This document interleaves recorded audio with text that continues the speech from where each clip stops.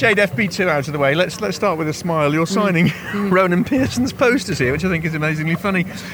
To add insult to injury, my day's going crap, and I just have to sign other people's posters. What a dream! Do you know what the problem is?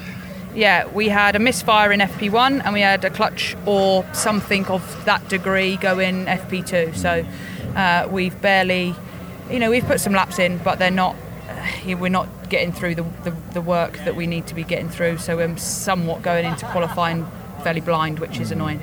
Are they big jobs for the team to do now to look at sorting that out?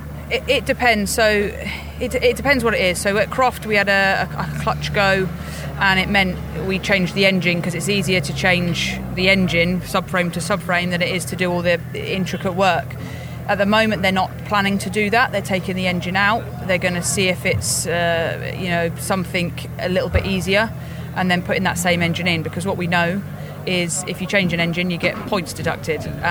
So for someone like me who doesn't score many points, we just don't want that to happen. At this stage, it doesn't really matter, but it's just one of those annoying frustrations where people will just judge today on the result and not necessarily know the backstory to it. Absolutely. I mean, you always climb in the car with a big positive attitude and great expectation.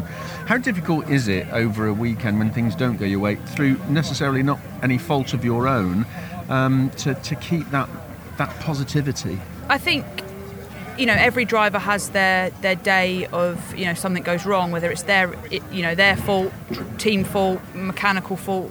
That's fine. We can all deal with that. I think for me this year it's been hard because that seems to be more consistent.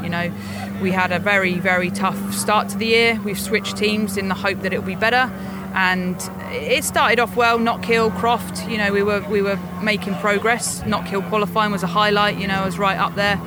And then there's just other things that have just snuck in now, and Donington wasn't a great weekend, and it's seemingly continuing this weekend as well. It does feel like you're due some good luck this weekend. Yeah, people keep saying that to me, but I don't know whether it's luck, or I don't know if I've kicked a black cat or something. I don't know what's going on. I'm not stood here saying I'm doing a perfect job. There's still, you say about luck, there's still stuff for me to do. There's still stuff for me to work on. I'm not the pace of Aidan and Josh.